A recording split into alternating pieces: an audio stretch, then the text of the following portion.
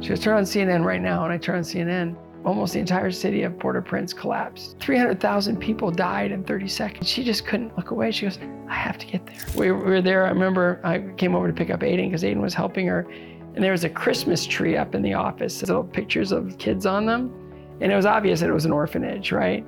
And so Aiden was just looking at this tree. And he's like, who's that? I go, oh, that's Jean-Paul. You'd like him a lot. And he goes, we're going to get him Christmas. And she goes, okay, well, here's the ornament. Just his list is on the back. And he looked at me like, we're going to get him Christmas. And like every year. You know, it's like, yeah, for the rest of his life. Yeah, for the rest of his life. So then Lori, ran the organization with her husband. She said, he's got a sister. We'll get her Christmas too. Welcome to Season 1, Episode 14, Part 2 of the Good Grief, Good God Show, hosted by Grammy nominee and Emmy Award-winning hit songwriter of 15 top 10 songs, including 9 number ones, Brad Warren of the Warren Brothers. Join Brad on your favorite audio platform or in video on YouTube, monthly on the first and third Tuesdays during Season 1 for raw, honest conversation about surviving things that suck.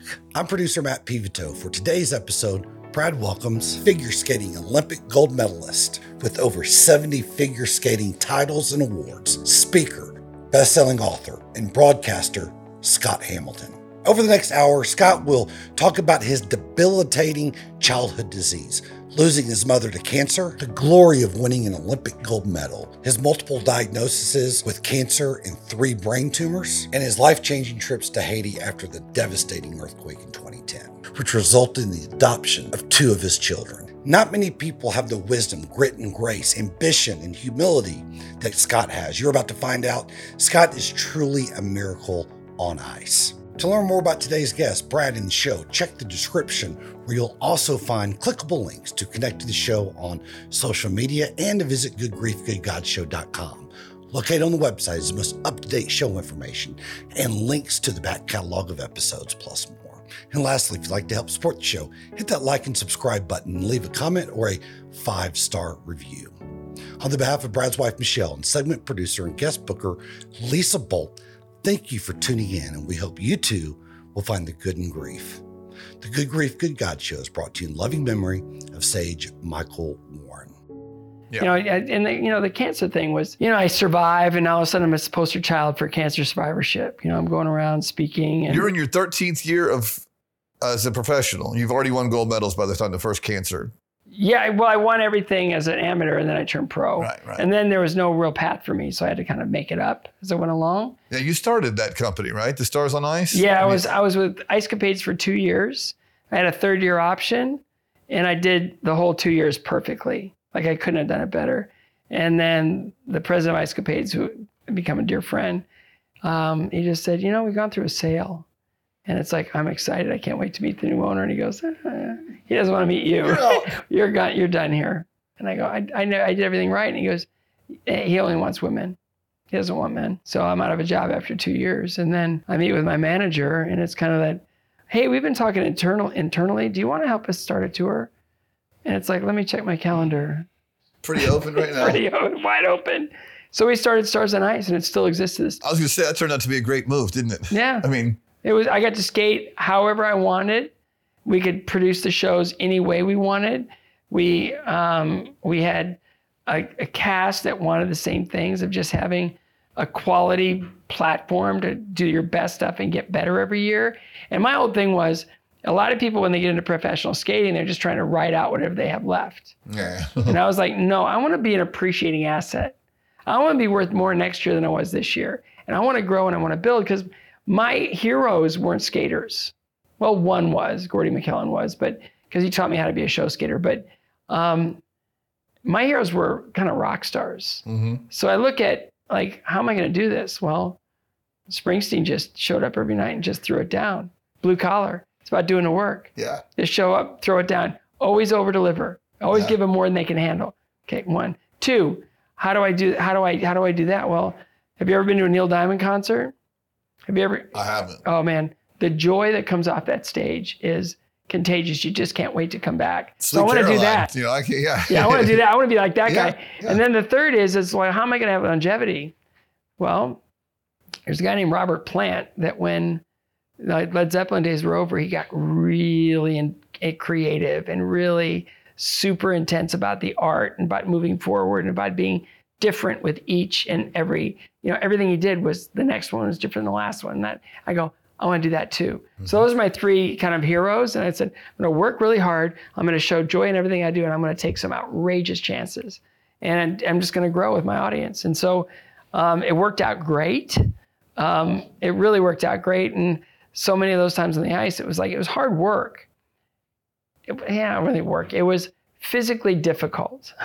Everything's hard work. I mean, physically difficult and hard worker. Yeah. So but it's again, it's just that joy you get back. And so when I got through with my cancer and I became this poster child, I remember I was just feeling so cursed because like with every good thing that would happen, something bad would happen. Good thing, bad thing, good thing, bad thing. And I was just sort of going to talk about this whole blessings and curses thing. And then this little girl got up on the, to give her a little talk. And there's all these survivors in the audience. And she gets up and she's high school athlete, lost her leg to cancer. High school. And she said, the worst thing that's ever happened to me is cancer. Everybody nodded their head. And she said, I'm here to tell you the best thing that ever happened to me is cancer. Mm-hmm. And it just, and then everything flipped. For every curse, there was something wonderful happening on the other side. And then a bad thing would happen, then a good thing, then a bad thing and a good thing. So it wasn't this whole idea of like, oh my goodness, I just came through this really cool period. When's the sky gonna fall? Yeah. It was like, oh, I'm really so glad I had this experience. Okay, if something comes, I know there's gonna be something great on the other side. So it's like when my brain tumor came back, for the second time I was diagnosed, my assistant looked at me and she just started laughing. And I go, what's so funny? And she goes, I can't wait to see where this one takes you. And that's it. It's kind of like, I go in for a scan because these things grow back. Yeah. And I always say, no matter what the news is today, I'm gonna accept it joyfully. And so Tracy was doing this interview for this thing, and I never heard her give an interview before, so I'm hiding around the corner just listening. And they go, okay, let's talk about this joy stuff. What's this joy thing about him joyfully accepting whatever the scan says? And she goes, oh, no. You don't understand. Joy isn't the lack of fear and suffering. It's how you go through it. Accepting of it, yeah. It's how you go through it. Yeah. And it's like, oh, man, she gets me better than most, But it's just that. It's like. She gets most better than most. Yes.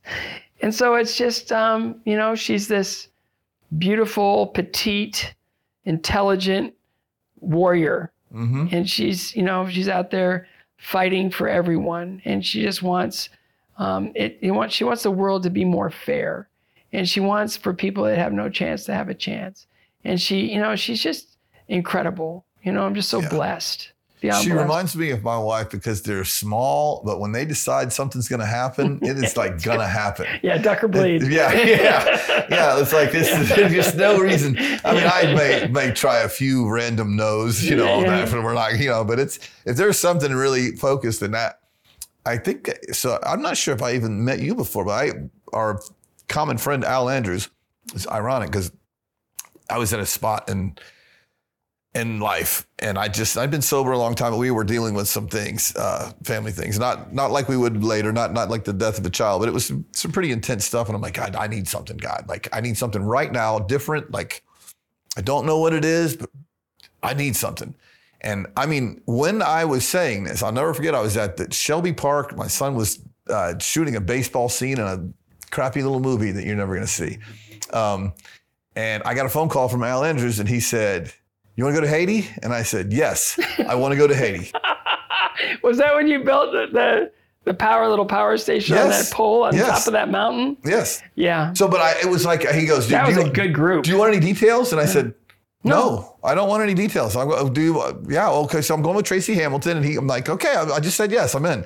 So we went anyway. So I went to Haiti with your wife and it was just amazing. And she basically is the Pope of Haiti, the whole country. She's legit. I mean, there's no ulterior motive. There's no. When I was doing getting ready for the Olympics in 2010, and I was in Spokane, Washington, for whatever, they experimented with doing the two of the finals, men's in pairs on one weekend, and then ladies in dance in the next weekend.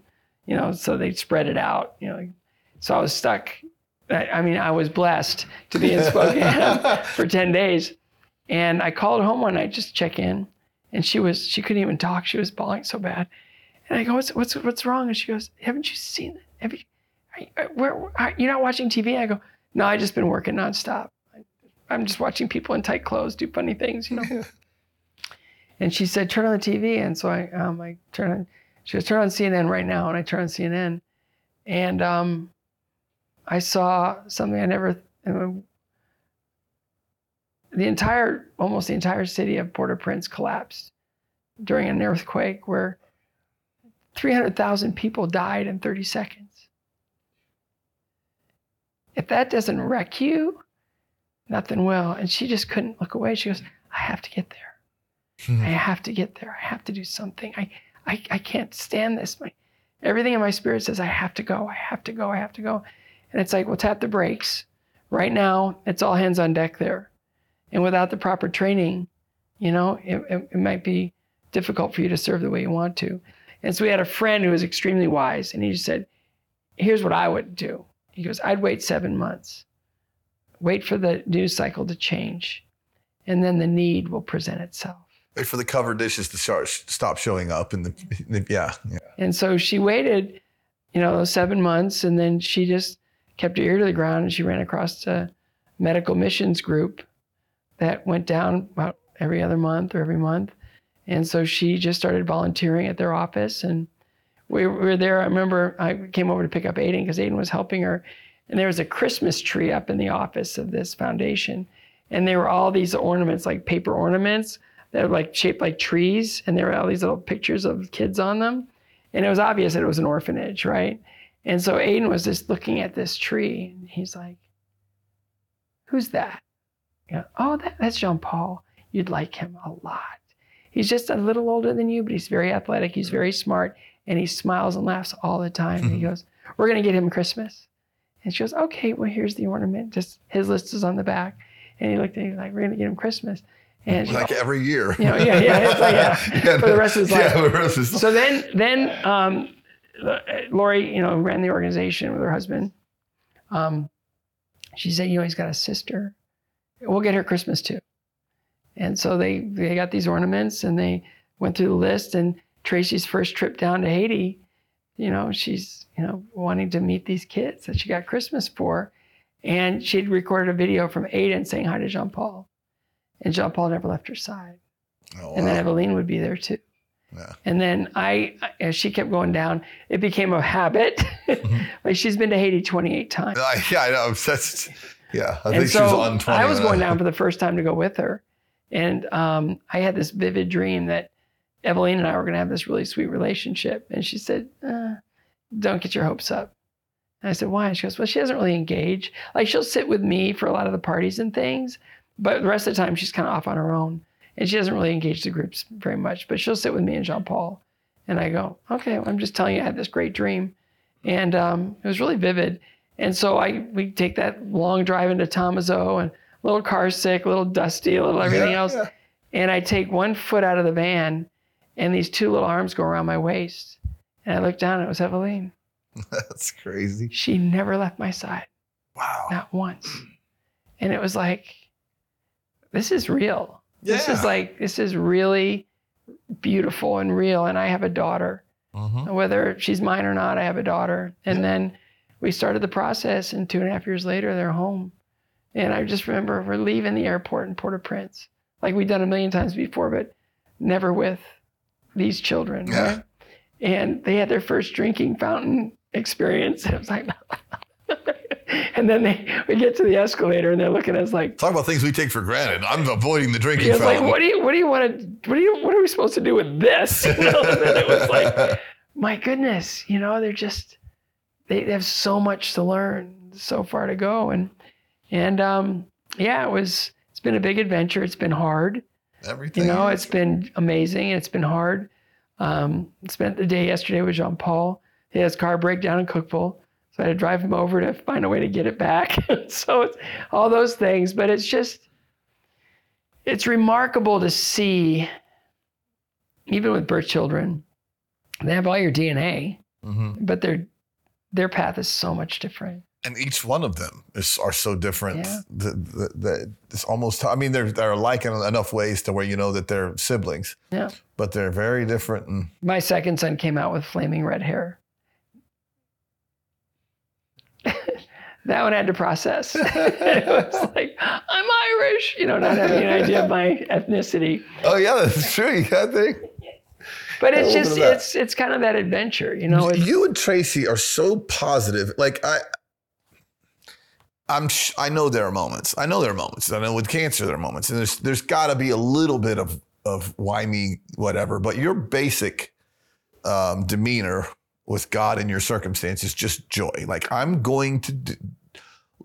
Sometimes I just think we get what we ask for, or we get what we're gonna. Okay, it doesn't matter what's happening. I'm gonna live joy, cancer or no cancer, mom tragedy or no mom tragedy. I mean, it's hard to do. It's. I think your mom probably left you that. Yeah, she was so amazing throughout. Like when she showed up at nationals with that news, again, she had arm in a sling, low left breast. For a woman, that's got to be, I can't imagine. And then, her hair was gone. But I remember when I was diagnosed, it was really weird that she came back to me. And these memories, these like random memories just kicked in of, this chemotherapy. I finally found a way to lose all this weight. Oh, I love this chemotherapy. I've wanted to quit smoking all these years. And, this chemotherapy is great. My hair has always been so unattractive and difficult. These wigs are beautiful and they're so much easier. She really said that. Yeah. So she was beyond, God, if you could bottle that up and sell it or give it away. But it's like, it's having those experiences where you're allowed to kind of step into that a little bit and just sort of say, okay, I want to be that. I want to be like that. And I think that's why, like this podcast is so important for people just trying to get their footing back. They've just experienced something that's so unnatural. Yeah. It's so wrong. Yeah. But to be able to know they're not alone in it. Yeah. And so much of the work I do in cancer is like, you're not alone here. You got a fight on your hands. And we don't know if you're going to be able to win this battle, but we're going to, you're going to give you every chance that you can. And through research, people go, well, research is kind of vague. Yeah. And I go, well, 2 guys in Indiana figured out mine. I'm here 26 years later. So that's, that's what research does. Yeah. It takes an incurable situation and makes it curable. It makes an untreatable situation and makes it treatable. It takes something impossible and makes it possible. So that's, I'm like this serial, disgusting, overwhelming optimist. Yeah. And no, but it's like that. It's like, you have stuff to compare things to, right? And that helps. But at the same time, it's like, there's a choice and you got to make the choice. Yeah. Do I live? Am I going to live? Or am I going to just start the downward descent, Well, I've heard the quote, everybody dies, but not everybody lives. And I can tell you that I have lived more. It doesn't have to do necessarily with experiences and going to Europe, and that's great and whatever. But like being in the moment, feeling the moment, being there for someone in a way where you're really just there. There's no ulterior motive. It's something, honestly, I probably didn't experience before losing my son, but man, I can be there for you in your moment, and it's not about me at all. That's a gift. Well, how many artists can say that? I don't know. Because it's normally flipped. Yeah, it's like I'm here. You're here for me. Yeah, you're here for me, and I'm going to give you what I got, and you're here to experience me and me. Let me bless you with a song, brother. I mean, I don't really want to hear the song. No, the thing is, it's like, and I lived at center ice. Mm-hmm. I'm here just welcoming, an audience, this big building and everything else, and when the script gets flipped in a way, and you got to understand that we're not in this alone. Yeah. We're in this to really be in community and to try to bless people and try to be there in some way, shape, or form. And when we fall short, it's wounding. It's not just something where you just blow it off. It's like, oh, that was a whiff. Man, I could have done something better there. this group of dads that I meet with and in our home, it's the only time in any of our lives when you're in a room full of people, 15, 18 men, that everyone in the room understands your pain and grief. It's a really odd experience. And so just the collection of men, there's not even formatted. It's just someone that people want someone to know how they feel. Me too. Just a little bit of like, yeah, I get it. And people have to kind of have your experience to get it. I certainly didn't get this until I had it. I'm like, oh, was I? And I had to go back to like friends and say, hey, I wasn't there like I should have been. They're like, yeah, you were. And I'm like, no, I wasn't. But you don't know until you know. Yeah. And you don't want someone to have to know, but you know these, when you go to these kids, I assume that your foundation is, when you go sit on these kids, it's the most comfortable, you're probably the most comfortable guy they ever meet. Because you've been through it all. Well, it's like, I'm totally 100% comfortable in a situation. And when you're comfortable, everybody's comfortable, right? So I love doing Seacrest Studio stuff. Have you done one of those? So Ryan Seacrest and his family created these like radio studios in children's cancer centers where they broadcast out. They have special guests and they do games and they have the kids come down and the kids get to be like, DJs and, contributors and all this other stuff. And so we'll go on to these Seacrest Studio appearances and they're just so much fun. And the kids are so beautiful and there's, some of them are really little. Like one it knocked my executive director, Carrie Morgan, down. They asked, so what's your favorite song? And I said, well, it has to be Happy Birthday. Oh, wow. Yeah. Oh. Yeah.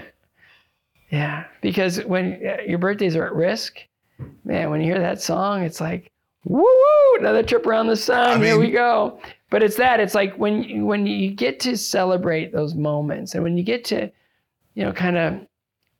just have the gift of another day, another breath, another experience, another memory. It's just, we can't take those for granted. You had every reason to curl up in a ball, 25 years ago. And it's just like you have just decided that you're going to go after this. I think I'm learning as I watch people like you. I heard your story, Evening of Stories was amazing. But then just watching you as a person go through about your business, it is action. There's a very calm nature. You'll have too much going on because you just are a people pleaser and you're kind and you want to do things for people. But it's just with a smile. Even when I'm having a rough day, it's just the ear-to-ear smile. I just got cancer treatment. And there's something about that diffuses that. We get what we ask for. I don't know if that's, of course it's God. I don't know any, it's funny because I do know some agnostics and I don't know any really happy atheist agnostic. That doesn't seem to be a good plan to me. What's your foundation? What are you working off of?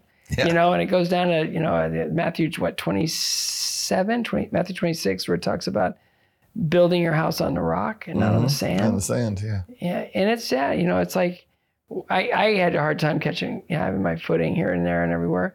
I think I'm trying to, if I haven't set the record already, I'm pretty much in the running of walking out of neuro ICU 3 times.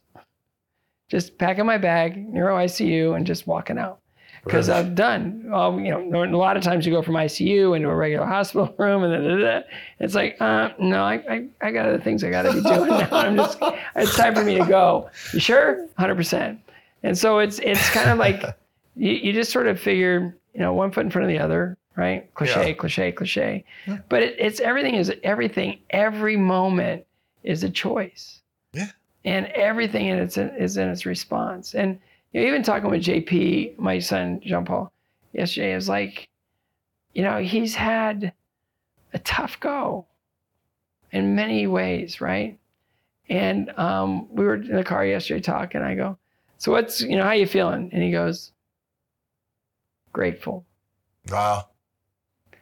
And then I go, then you're 100% fine. Yeah. Yeah, I'm not going to worry about you nearly as much as I would if you would have said something else. But if we can sit in an understanding of all we can do is all we can do, and in that just choosing to live joyfully, productively, and faithfully. There's something about your annoying optimism. Yeah, it is. It's not annoying. It's not annoying at all. Actually, I love every second of it, truthfully. But however you described it, you had a list of adjectives, but that optimism combined with, and you'll self-deprecate this, and I don't blame you because I would too, but like there's a killer in there because when you, Pat Conroy has a great quote in one of his books. The Shaq guy? No, Pat Conroy wrote The Great Santini. Yeah. A book called My Losing Season. It's about a basketball team that he was on in college. But he says athletics is mercilessly fair. Mm-hmm. Like there's a killer in you. Well, because you've combined that killer with the nicest human being on the face of the earth. Well, I'm judged. Yeah, right. You're Everything judged. I do is I'm judged. So, don't judge. Yeah, well, that's all you do is get I don't judged. want to turn anybody off so they don't give me the mark. But it's like when you're competing at that level, you're competing at any level for anything. But what I've learned is, and it came out of a John Wooden quote that somebody hit me with recently. It's like John Wooden said, my teams never lose. They either win or they learn. And it was like, wow, that's it. It's like, yeah, when I wrote my last book, Finish First, it was kind of that whole idea of like, how do you minister to people, in this whole process of being the best version of yourself? Yeah.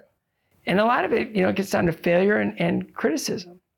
And in that, I figured out, I go, okay, what is it about failure? I've fallen on the ice 41,600 times minimum. Okay, well, I got up 41,600 times. So I got that, right? Yeah. I have all that failure. But what else is it about failure? What is it about failure? And so, for so many, failure is a scarring, disfiguring, oppressive, heavy thing to carry around. Mm-hmm. We take our failures, we put them in a gigantic bag, and we put them over our shoulders, and we lug our way through life. Yeah. What if, just for the thought conversation, what if failure only had one ingredient? Information. Mm-hmm. What if failure was just information? Now, what is it? It's like, oh, I just got fired from my job. What did I learn? Well, maybe I should be on time. Maybe I need to get the work done. Oh, I just failed this relationship. What did I learn? Well, maybe it wasn't the right one. Maybe these things. How can I learn from this and move forward instead of everything just being stuck in the past? And I have all these things that before I had a relationship with Jesus, I was just like, oh man. And I talked to a friend of mine. He's out of Chattanooga. He speaks to high school kids. His name is Dean Sykes. He's brilliant. And he goes, oh, no. We're going this way. Mm-hmm. We're going this way. We're not going back there. There is no future in the past. Yeah. We're going this way. We're going this way. We're going to keep going this way. And I just thought it's so liberating. And then on the criticism side, everybody's so critical. Everybody's so divisive. The world's divided. It's you're just this and you're just that.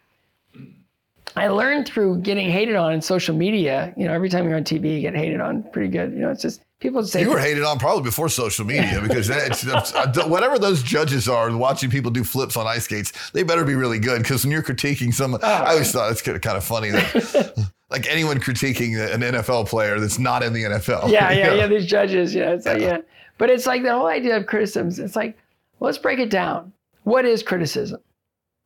Well, it's somebody saying something to you for their own reasons, whether it's point out a deficiency or a fault or something, right? Well, what forms do that come in? Only two: opinion and fact. Mm-hmm. If it's somebody's opinion, you have every reason to delete it immediately. It does not exist anymore. It has no value. It has no weight. It has no identity. But if they criticize you and it's based in truth, thank you. That's information. Thank you. It's a gift. It's a gift. And it's like, so now, like, I used to be very prideful. And if somebody would say something, well, I don't like when you said that or did that, I'd be like, well, no, you got to understand. Like, and I try to defend myself. And now it's kind of like, thank you. What about when they're mixed? What if it's an opinion? There's a little fact wrapped up in it, but it's just spun in a negative way because maybe they're insecure or whatever it is. What is there an answer to that one? I think you have to really draw a definitive line. This is one of the It's other. I had a judge one time and I was really starting to do this. And she said to my coach, she said, it's nice to see Scott doing better, but he has to understand he's too short to be competitive internationally. Right? Opinion, yeah. And I looked at it and I was like, I'm too short to be competitive internationally? And I thought about it for a second. I go, who was the last American to win an Olympic gold medal? It was David Jenkins, who's my height. She doesn't like short people. Yeah. I have to keep her off my panel. My job is She's to a keep heightist. her off my panel. She is. She's a heightist. She just doesn't like short people. So Yeah. if that's not her thing, then she has no business being on my panel. Yeah. I'd go to the referee. She doesn't like short people. Okay, we'll switch her out with somebody else. Everybody wins. But it's like if you want to kind of have that one foot in the boat and one on dry land, I was saying, well, it is opinion, but is there any, like they're blurring it? Yeah. Then you're going to get stuck. Yeah. Because it's either it's going to bless you or you delete it. That's it. Because that's my issue. I'm learning. I've learned a few good things today, by the way. Thank you. One of the things is I think that the early days of going, okay, I've been around sick people. I'm not uncomfortable with this. I don't care about the tube in my nose. I think that's a superpower, absolute superpower. I always claim to not. What choice did I have? What choice did you have? Right, right. It's like the thing is, someone will say, "Man, you're handling your grief so well." I'm like, what choice do I have? I mean, it's here. I can curl up in a fetal position, or I can get to the work of whatever that is. But that's an amazing. I will get those two things intertwined so that the black and white turns gray, and I will say, well, that's opinion, and I know it's opinion, and I know that some of it is just opinion. But I'll go, is there fact in that? And that's where we get stuck. That's where I would get stuck. Well, and again, it's an actionable item. So if it is a criticism and if there is something you can do about it, if you want to make it factual, then you'll address it. And if you don't, then just move on. It's really hard, especially in today's society, when there's so many ways of being criticized from people that you'll never meet in your life, that you would never say those things to your face anyway. Yeah. I was going to say that they have no responsibility to ever have to back them up. And I look at somebody like as crazy as he is, and I've spent just a little time with him, Kid Rock. Yeah. When he came out and he said, I'm uncancelable. And it's like, how's that even possible? He goes, I don't care. And that's the whole idea of this whole cancel culture. It's like you can only get canceled if you acknowledge being canceled. I thought I didn't care because I wasn't important enough, but it works both ways. I agree with that, by the way. Yeah. If you just don't care. No, who cares? Yeah. It's like we're all knuckleheads. Yeah, Louis C.K. is selling out 5 nights in a row at Madison Square Garden after he got canceled. This is something we just, that's amazing information. It is. That's a great, that's a great takeaway for those of you watching. No, Man, separate those two things into black and white. That's opinion, that's fact, because always the insecure brain wants to combine a little bit of the opinion that's going on with what someone said with a fact. And the truth is, no one really knows. I don't even know what's going on with me. You certainly can't. Well, and we always allow the world to kind of permeate our being, right? And the world's a tough place. I remember I was, my son and I went to Israel right at the beginning of COVID. Nice. They shut down the country, and 2 days later we had the last United flight home. And it was really wild that we went in and it was just, I'm looking at this thing going, there's something about this. It's not sitting well. I go, I'll figure it out. So we go we're in Jerusalem, and we go into this place where they make, these little custom trinket jewelry things. Mm-hmm. And I don't wear jewelry. And he goes, a lot of men just get a ring. And I go, I'll get a ring. I want something from this time. And he goes, do you want to put some scripture on it? And I was like, people do that? And they go, yeah, we put scripture on everything. And they go, yeah, John 16:33. What? Where did that come from? And it's like Jesus tells his disciples, I have told you these things so that in me you may have peace. In this world you'll have trouble, but take heart. I have overcome the world. Mm. Okay, I'm on his team. Yeah. I'm on that team. I'm on that. And that's going to be my whole thing is if I'm going to attach myself to anything, it's going to be Jesus. And it's because of the power in it, the strength in it, the steadfastness of it, and the reliability of it. And, it's like, and the truth of it. You know, it's like how many in the history of our world can say they've overcome the world without it being in, you know, in death, destruction, and murder, right? Yeah. No. That's, to me, it's like, bring it. It's like, you know, we're going to go through really hard times. Yeah. But it's in the hope. It's in the hope that we can either identify it and move forward, find a way to live with it, or truly allow that moment to do your response, and that is to bless others. Like, what's the choice we have? It's amazing to me when I talk about someone who doesn't believe it all. I'm like, let's just say, I know that I'm not, but let's just say that I'm wrong. Let's just say that I'm wrong, and we just die and the lights go off, or whatever it is that you think happens. Oh, about faith? About faith. Yeah. You know, I'm with someone who just doesn't believe. I said, is your life better with not believing? First of all, if it's funny to them that we believe in this thing, I've had said to me, well, you just have to pick your fairy tale. Okay, whatever. I know what happens to me. I know what's there. I know the God that I feel. But let's just say, for argument's sake, that I'm wrong. What purpose is where's your foundation? Yeah. Where's your rock? What is it? Why are you're miserable, by the way. And I'm going to say this, when I talk about success, and your success to me is in who you are, given your circumstances, all of the things. I mean, you light up every room that you walk into, and it's not BS because we're sitting here. That's fact. That is not opinion. That one would be fact. And it has to be a choice, because you could be the guy with the double middle fingers in the air going, man, God gave me a lot of tough circumstances I had to walk along. You just chose not to take it that way. All meant to strengthen me. Yeah. All meant. But it's beyond that. It's like we live in this culture of today's truth. Mm-hmm. Here's what we believe in today. And that's going to be gone tomorrow afternoon. It's going to be replaced with something else we believe in. And to live in that chaos, I mean, there's no rest for your being. There's no rest for your soul, right? Because it's like it's chaos, and it turns into this thing of like, well, this is, you know, now we're no longer allowed to do this, or this isn't acceptable anymore. It's like, why?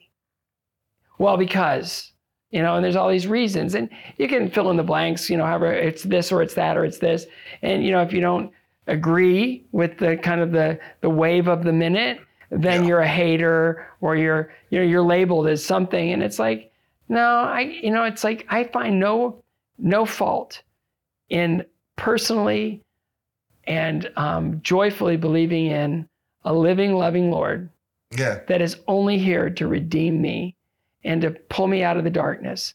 If that's a bad thing, okay, well, it's the best I got. Yeah. I was going to say, I haven't found a better answer for it.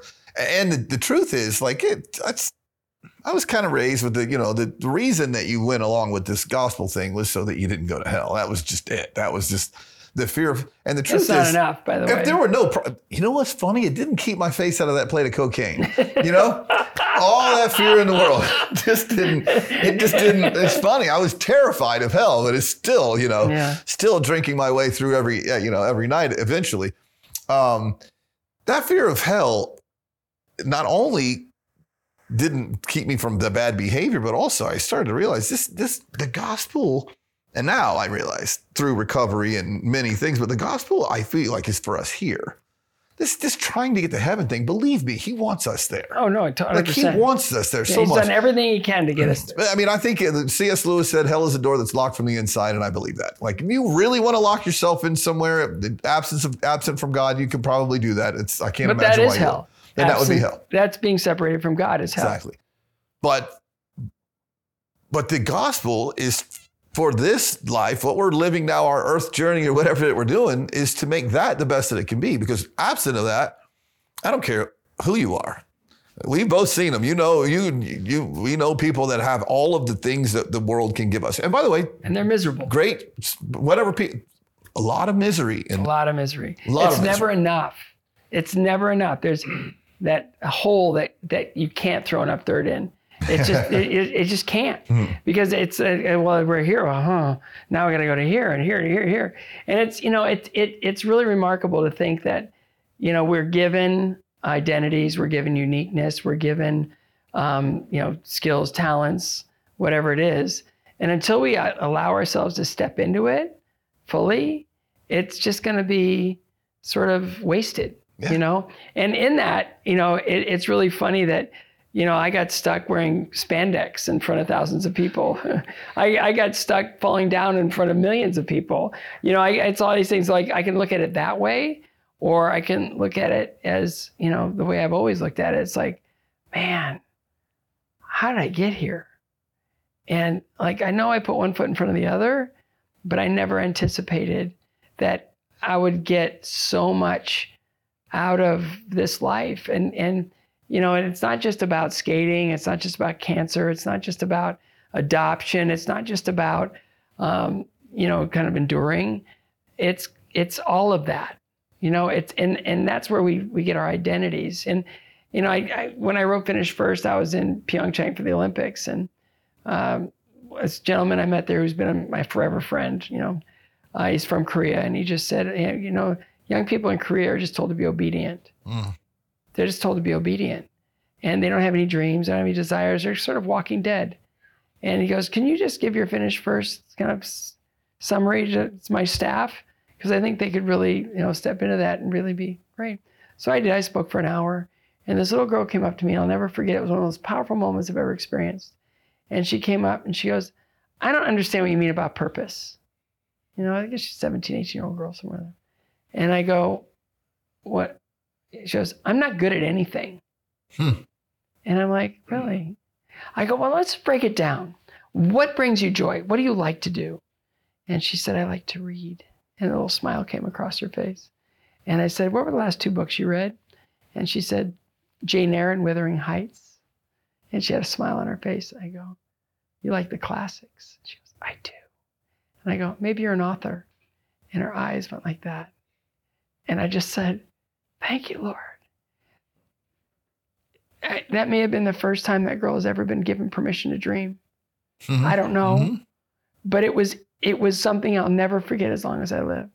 To just be in that moment of saying, maybe you're, and to watch just all the synapses start to fire when she's told me not 2 seconds before that she's not good at anything. How many of our young people live in that right now? Oh, yeah. Yeah. You sit on a phone and debilitating. It's awful. Suicide rates, deaths of despair are just through the roof. Oh, crazy. And we have more than we ever thought. If we had seen even the average person and the material things that are at our disposal, we would think that, man, life must just be great. Not. It's amazing to me that we forget that God put Adam and Eve in the Garden of Eden. I don't think he was capable of technology. He didn't have it there for a reason. It was called paradise because there was no technology. Yeah. That's ironic that it's the bitten apple that is the logo. I've said it before. And by the way, we held it in our hand and put it up to our ear. Yeah. If I had been raised by a fear-mongering, wonderful Baptist mother, I might be afraid of everything about the iPhone. Yeah. We actually taught my wonderful mom into getting an iPhone. It's kind of cute to see her try to operate it. But like on the year, this is a little off the topic, but in the year when 1999 was going to turn to the year 2000, my mom was convinced. Like, the rapture's happening. We're out of here. It's funny because even then, she had me scared enough to think she was right a little bit because she was really, and we're hammered and drunk, so we're playing in Kansas City, and I somehow watched it click to midnight without her going to heaven or me going to hell, either one, and I was just like, come on, Mom, you're so full of crap sometimes. It just felt like, oh, man, we got sucked in again. I was kind of glad nothing happened because I was not in the most spiritually pure place in the world. That was probably a good one. But I don't think that like God's waiting for us to do wrong and hit. And it's wonderful to have met the God that I now know. It was the same God. It's just, I think he was, when you have someone and they misrepresent a friend. Oh, I think God gets misrepresented a all lot. the time. But by well-meaning, awesome people, and they introduce you to this person and they give them a little bio that's just not accurate. And I'm like, oh God, I wish somebody else would have introduced us. We would have been friends way earlier. Well, and you look at it, it's like I heard a friend of mine say this recently, a musician. He said, when we started this band, it was all about legalism. And we were just struggling. We were just about to quit. And then a life event happened. It was Bart Millard.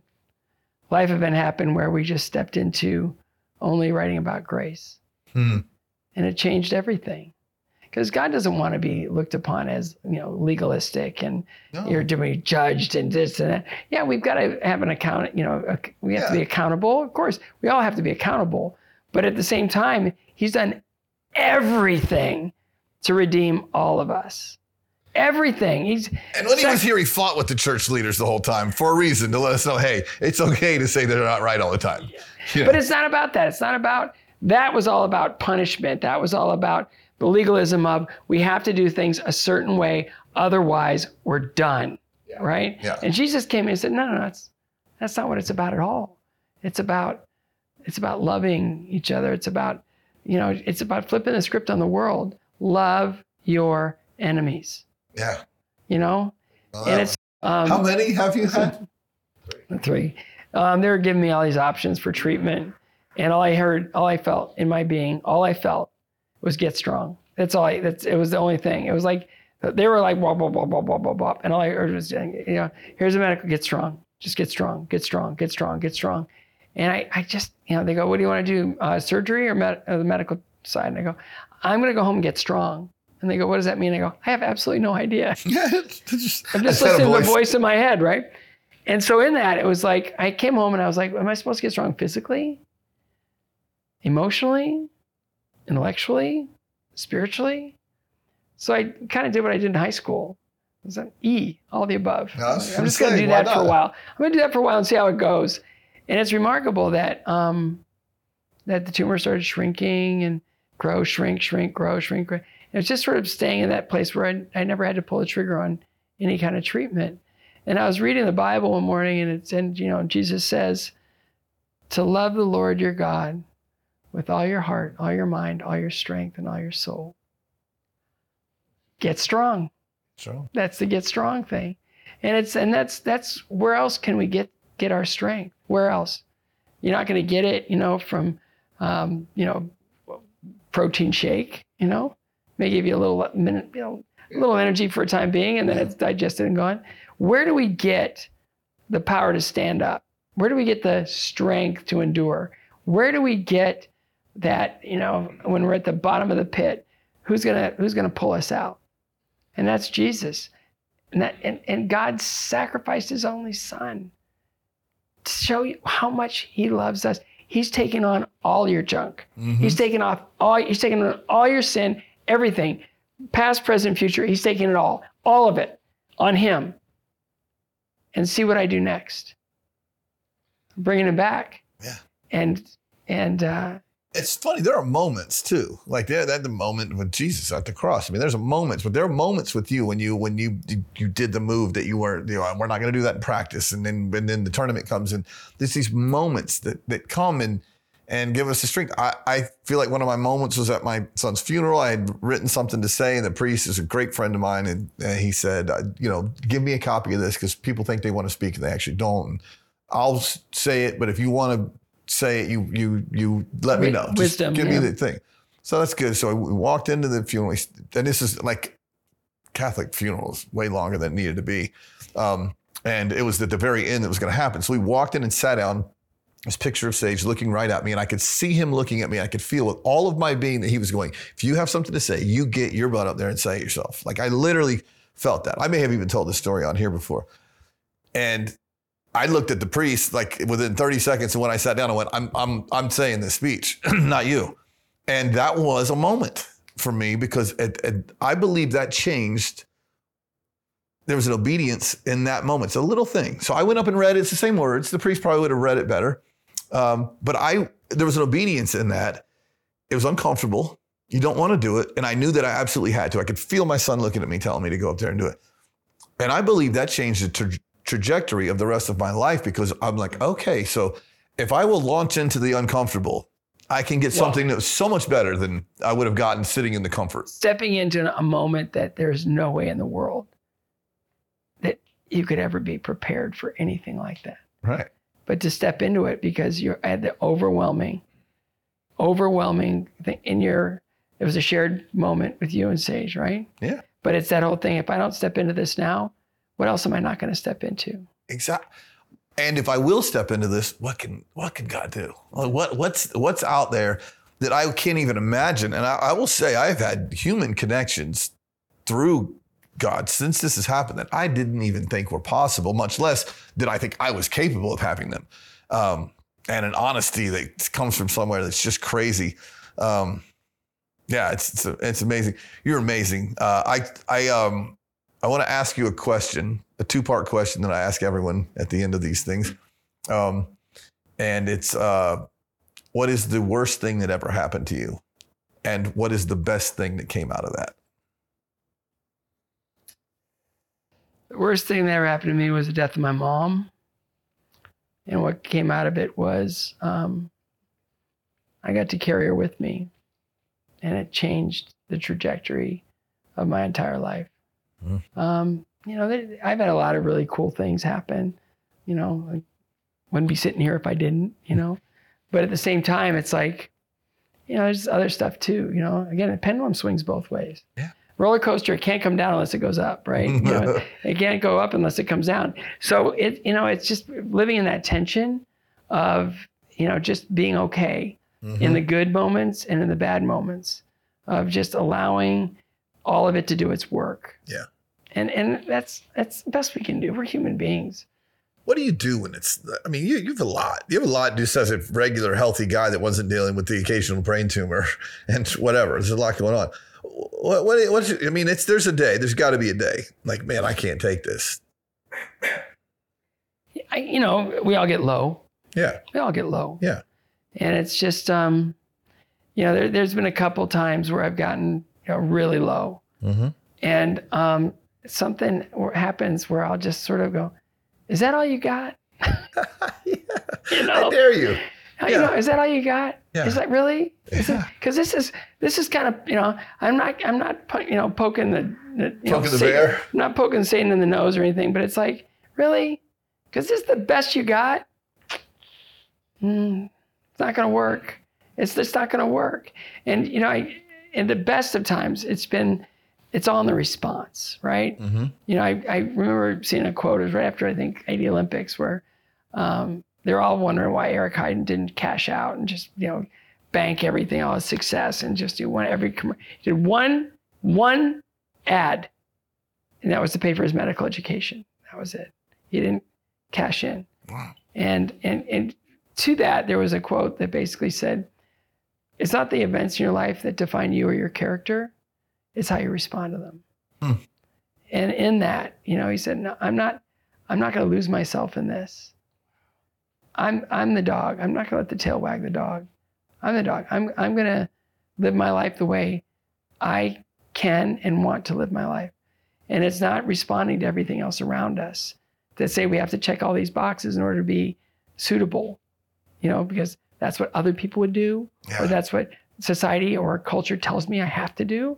It's like, no, I'm just gonna do me. That is so much confidence. I would be putting away my rubies for this rainy day.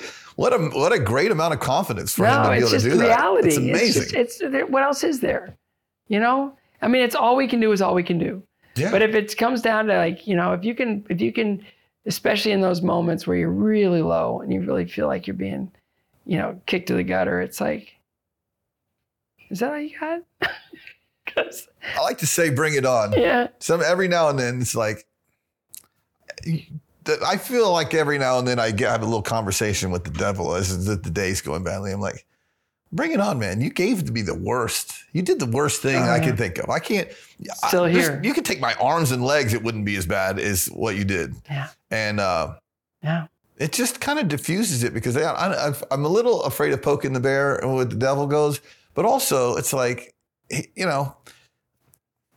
we know the ending of it, and he doesn't win. So it's just this annoying little prick that won't leave us alone all the time. It's just noise.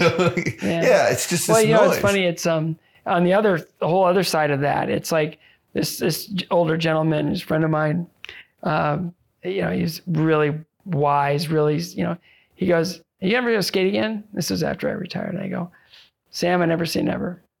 And he goes, "Well, if you do skate again, are you going to do all those like jumps and stuff?" And I go, "Sam, I never say never." And he goes, "Well, if you do skate again, you can do that flip thing where you go upside down." Never. And I go, "I don't know, Sam. I never say never." And he said, "Let me tell you something, Sonny. Don't tug on God's beard." And I was like, that's wisdom. It's like, don't put yourself in really weird situations where now you're testing him. Yeah. Don't do that, because it doesn't go well. Yeah. It's just, it's just, we're all in this together. And how do we link arms? That same gentleman, I think it was a quote he lifted. He said, God created us all angels, but only with one wing. The only way we can fly is to embrace each other. Wow. And that's the stuff, And I'll tell you, but from being a recovering alcoholic to being a father who lost a child, whatever, the answer is in the community of people that have suffered from what you have. That is, the answer is God. That's a big one. God's a big 3-letter word, but the practical application of that God as the answer is the linking arms with people that suffer from the same thing. And it's magic. It dissipates. It doesn't take the situation away, but it dissipates the pain to a very manageable place. Yeah. You're never alone. You're not alone. And that's how he shows us that we're not alone through each other. It's one of those people. I'm not a people person. I'm like, that sucks for you, because we need to be people persons. Well, and again, it's my coach would always say, the human is a social animal and cannot survive without other humans. And, he had so many quotes. He also said, silence is the absence of sound. But yeah, I watched that show Alone, where they go out in the wilderness in the Vancouver Islands and have you seen that show? Mm-mm. It's a TV show, and they send with a bag with like 8 things in it, someone to go off in the Vancouver Islands with bears and whatever and live, and whoever can stay the longest, drop them off at remote places, and whoever can stay the longest without calling the emergency phone in, they win like $500,000 or something. And they're starving. They're afraid of the bears. They lose 50 pounds in a month. The most common reason for them to tap out and come in is loneliness. Loneliness, yeah. And these are people that do this for fun. Like, none of that sounds fun to me, but they do it for fun. And I'm like, man, that shows us how these people that are self-professed loners that go out in the woods and stay by themselves wind up tapping out of this $500,000 that theoretically they really need, because they're lonely. Not because they're starving or can't make it. And I'm like, if that isn't a lesson on how we need each other. That was off topic. You're amazing. Thank you so much. I love your willingness to just do this. You didn't ask me any questions. You're literally a household name. And I wish everyone could know you the way that I do. You're an amazing guy, and it's not just because you're good at skating, but your wins as a human being outweigh that by leaps and bounds. So love to your family. You inspire me. You inspire me. Appreciate you. Thanks for doing this. This is really, I'm honored to be a part of it. Thank you, man. I appreciate you. Give me a hug. I am. Oh yeah, you're tied down. Not for long. Oh man, that was so fun. You should do this for a living, Scott. There you go. There you go. You've done this before, haven't you? A couple times.